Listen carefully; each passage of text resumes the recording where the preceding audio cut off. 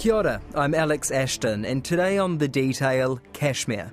The war-torn region is divided amongst its neighbours, India, Pakistan and China.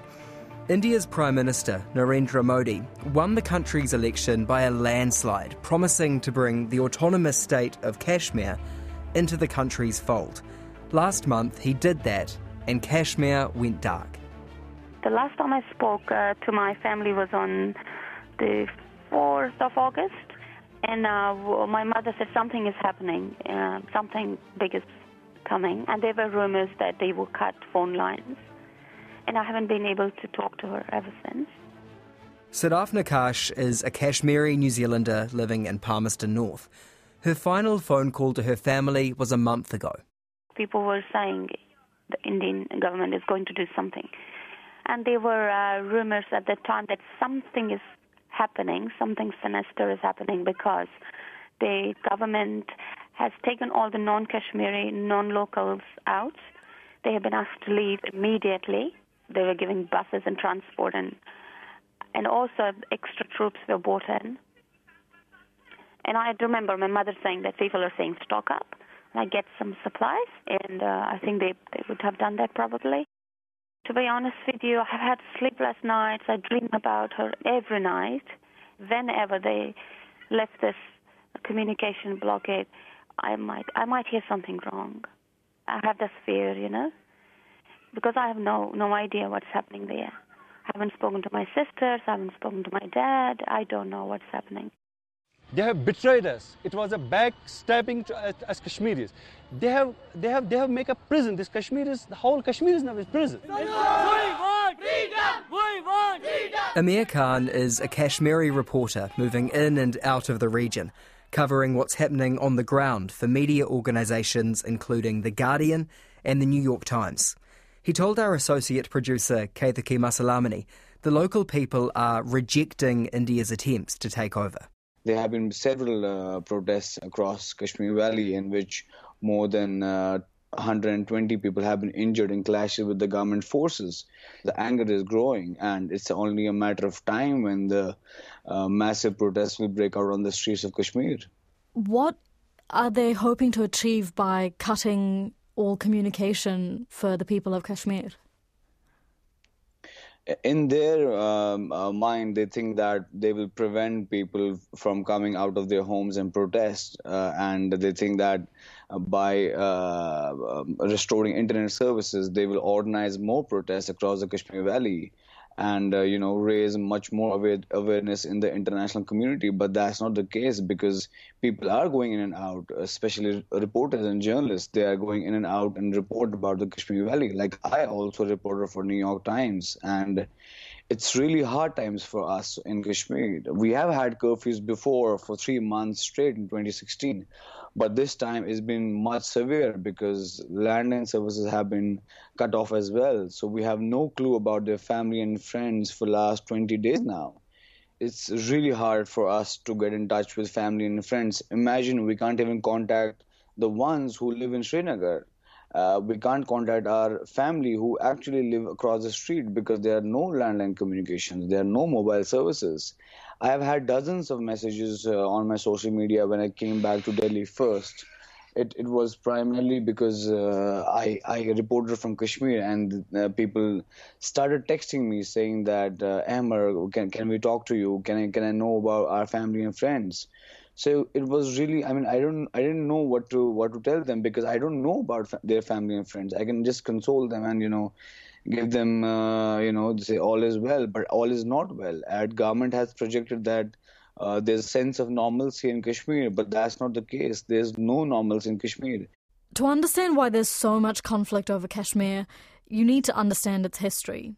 Jeffrey Gettleman is the New York Times South Asia bureau chief. This has been in the works for a long time. The Hindu nationalist government that controls India and is very popular, that's something we can't forget, even though there's been some criticism about the way this has been handled in Kashmir. The government of India remains incredibly popular. Most people in the country support what is happening in Kashmir. They are not upset by it. Tens of thousands of people gathered at Delhi's Red Fort. Millions listened at home and watched television, all waiting to hear the words of Narendra Modi on Independence Day. And for Indian nationalists, he did not disappoint. He said his decision to strip Indian-administered Kashmir of its special status was a major achievement and it would restore the region to its past glory. The government of India is a Hindu nationalist government. It has this image of India as a strong Hindu nation. India is about 80% Hindu, 15% Muslim, a mix of Christians and other religions making up the difference. But this Hindu ideology is very strong right now. And for several years, this government has been talking about doing this very thing in Kashmir, eradicating its statehood, taking away any autonomy, and making it a federal territory. That's been a known desire of the government. So in the weeks leading up to this action, we were hearing that more troops were coming into the valley, that something was afoot. And it made sense because Prime Minister Narendra Modi, the leader of India, had just won a sweeping re-election victory.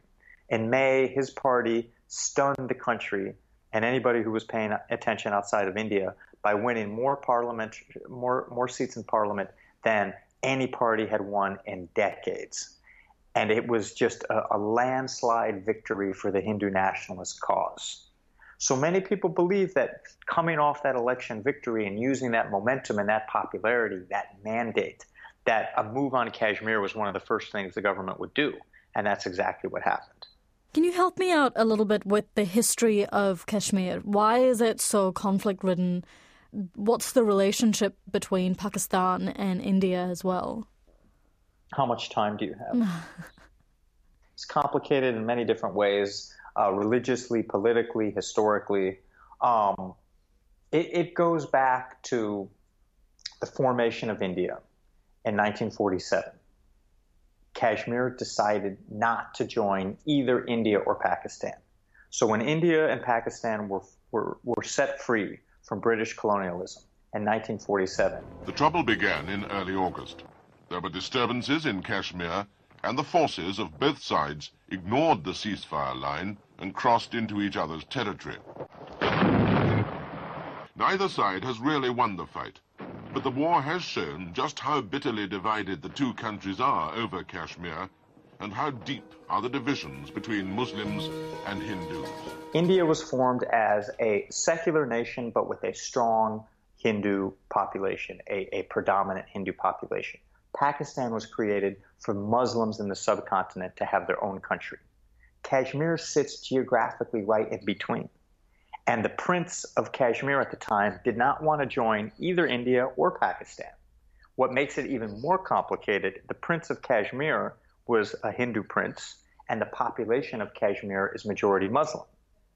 That created some tensions between the population and their leadership. And then you had these two huge countries being born at the same time.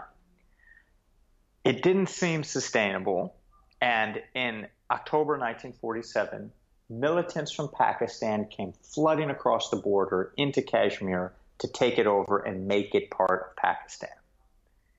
The people resisted. There was a lot of brutality, killings of civilians, raping, looting, so real mayhem. And so the Prince of Kashmir then ran to India and said, I need help. I need your military support to drive these people out. And India said, fine, but there's a condition. That condition is you join India. And the Prince of Kashmir said, fine, I'll join India, but only under certain restrictions. We need to have our own prime minister, our own parliament, our own laws. We need to be treated a little differently than the rest of India. Both sides agreed. Indian military came in. They pushed those militants out of most of the area. And today, about 2/3 of Kashmir is controlled by India, and 1/3 is controlled by Pakistan. Pakistan eventually absorbed the parts that those militants had taken over. That's always been a sore subject. Should Kashmir be part of India? Should it be part of Pakistan? Should it be independent again? This has been discussed over the decades. But the reality is India controls most of it.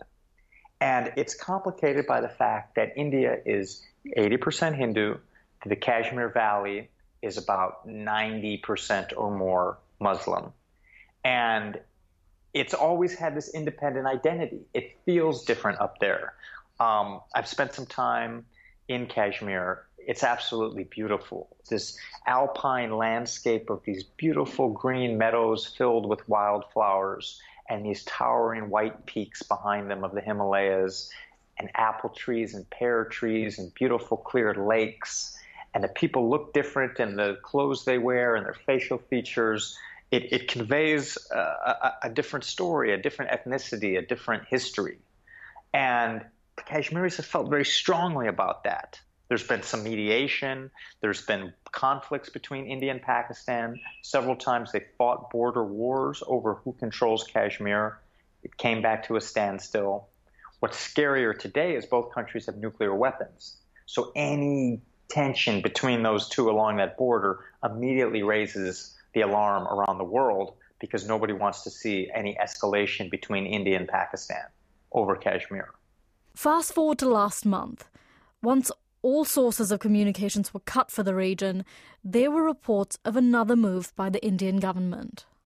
A BBC investigation has uncovered allegations of brutal beatings and torture by soldiers in Indian-administered Kashmir. It's been 25 days since the Indian government withdrew the region's semi-autonomous status, leading to a clampdown on dissent and thousands of arrests. From the early hours of August 5th, we started hearing reports from different sources that we have in Kashmir, outside of Kashmir, that political leaders were being arrested. There was even some messages put out on social media by some of these political leaders saying they'd been put under house arrest. Others were saying that they were being detained. And as the days passed, we started to learn of this enormous operation that netted thousands of people, business leaders, scholars, teachers, students, elected politicians who had no criminal history. All of these people were being rounded up. And that was one of the most alarming aspects of what happened because it seemed to go against the democratic principles and India's own laws to do something like this. Do you have any idea of where they're being held? Do their families have access to them? The families do not have access to them. Lawyers do not have access to them, which is against the law of India. There is something called the Public Safety Act, in which the Indian authorities are allowed to hold any suspect who is considered detrimental to the security of the state for up to 2 years without charges. We don't even know if that's what they're doing, if that's the law that they're using, because the Indian government has refused to comment on these detentions.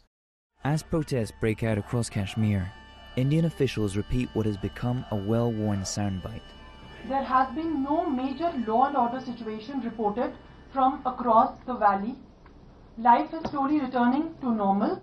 But what we do know from different reports that we've gathered from people who've talked to us unofficially, who are in the government, and the family members of those arrested, is at least 2,000 people have been arrested.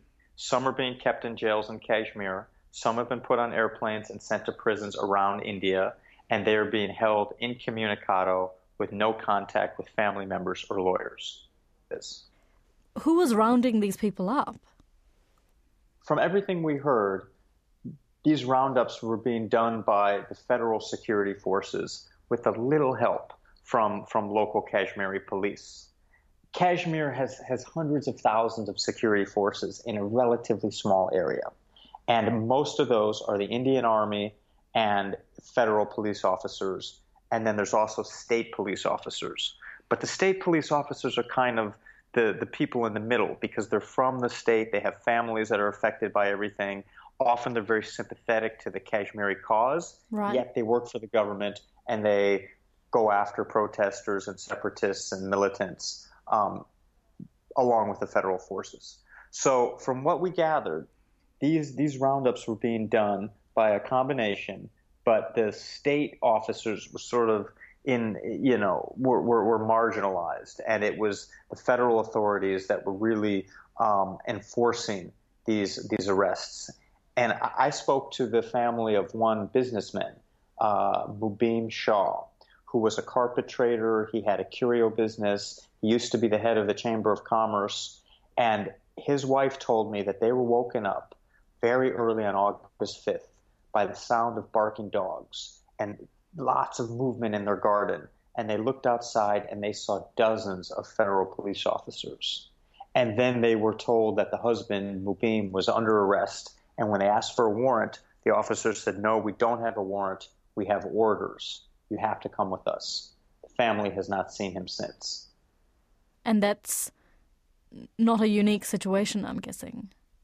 From what we were hearing, this scene was playing out at the exact same time. Hundreds of other homes all across the Kashmir Valley, homes of business leaders, politicians, teachers, students, mechanics, anybody that was at all associated with a position of authority, somebody who could generate a following, somebody who might speak out. But from all the information we have, none of these people have been charged with crimes, and they weren't under any suspicion before the government made this move on Kashmir. Are we at a standstill, or does it feel like India is going to win the fight? I think India is going to win the fight. It just is what will that fight do to the rest of the country? India is in a very strong position right now, geopolitically. It's got a big economy.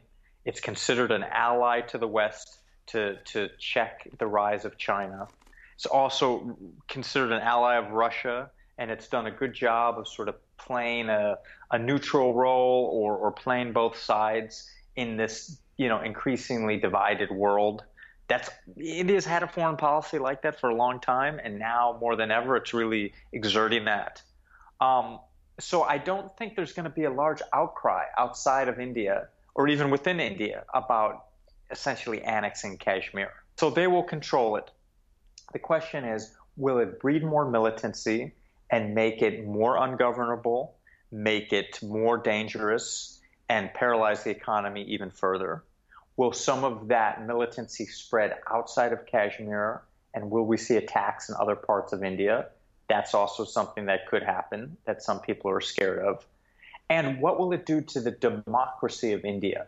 If you can take millions of people and just cut off all communication that they have, and if you can take political leaders who were elected by populations and totally legitimately representatives of the people and put them in jail with no charges, what does that mean for India's democracy?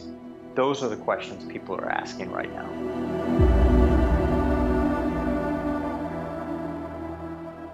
You mentioned that you'd been to Kashmir and that it was this idyllic place. What is it like at the moment? I think at the moment it's a very tense, coiled, stressed out, fearful, demoralized place. I think the people in Kashmir are stunned that the government has just rolled through and done this, and there's been little opposition to it. I don't think anybody imagined, even though we knew this was a desire of the government, that they would actually do it this way and this completely, shutting off the internet, shutting down landlines, shutting off mobile phone service, flooding in federal troops, arresting all leaders. Nobody predicted that. And that's left the population feeling very frustrated, helpless, sad, fearful of what comes next. There's lots of checkpoints, military convoys, barbed wire, shops closed, schools emptied, people just inside their homes looking out their windows, scared of what's going to happen next. In Palmerston North, Sadaf Nakash is still waiting to hear from loved ones in Kashmir. Are you proud of being a Kashmiri? Yes, I am. I identify as Kashmiri. I do not identify as an Indian. And I don't think I should be killed for that. I don't think I deserve a bullet for that. It makes me proud to have a different culture, have a distinct culture of my own. Like everybody else celebrates their culture. And, one thing about living in New Zealand, in the Festival of Cultures here in Palmerston North, I was able to have my own stall of Kashmir.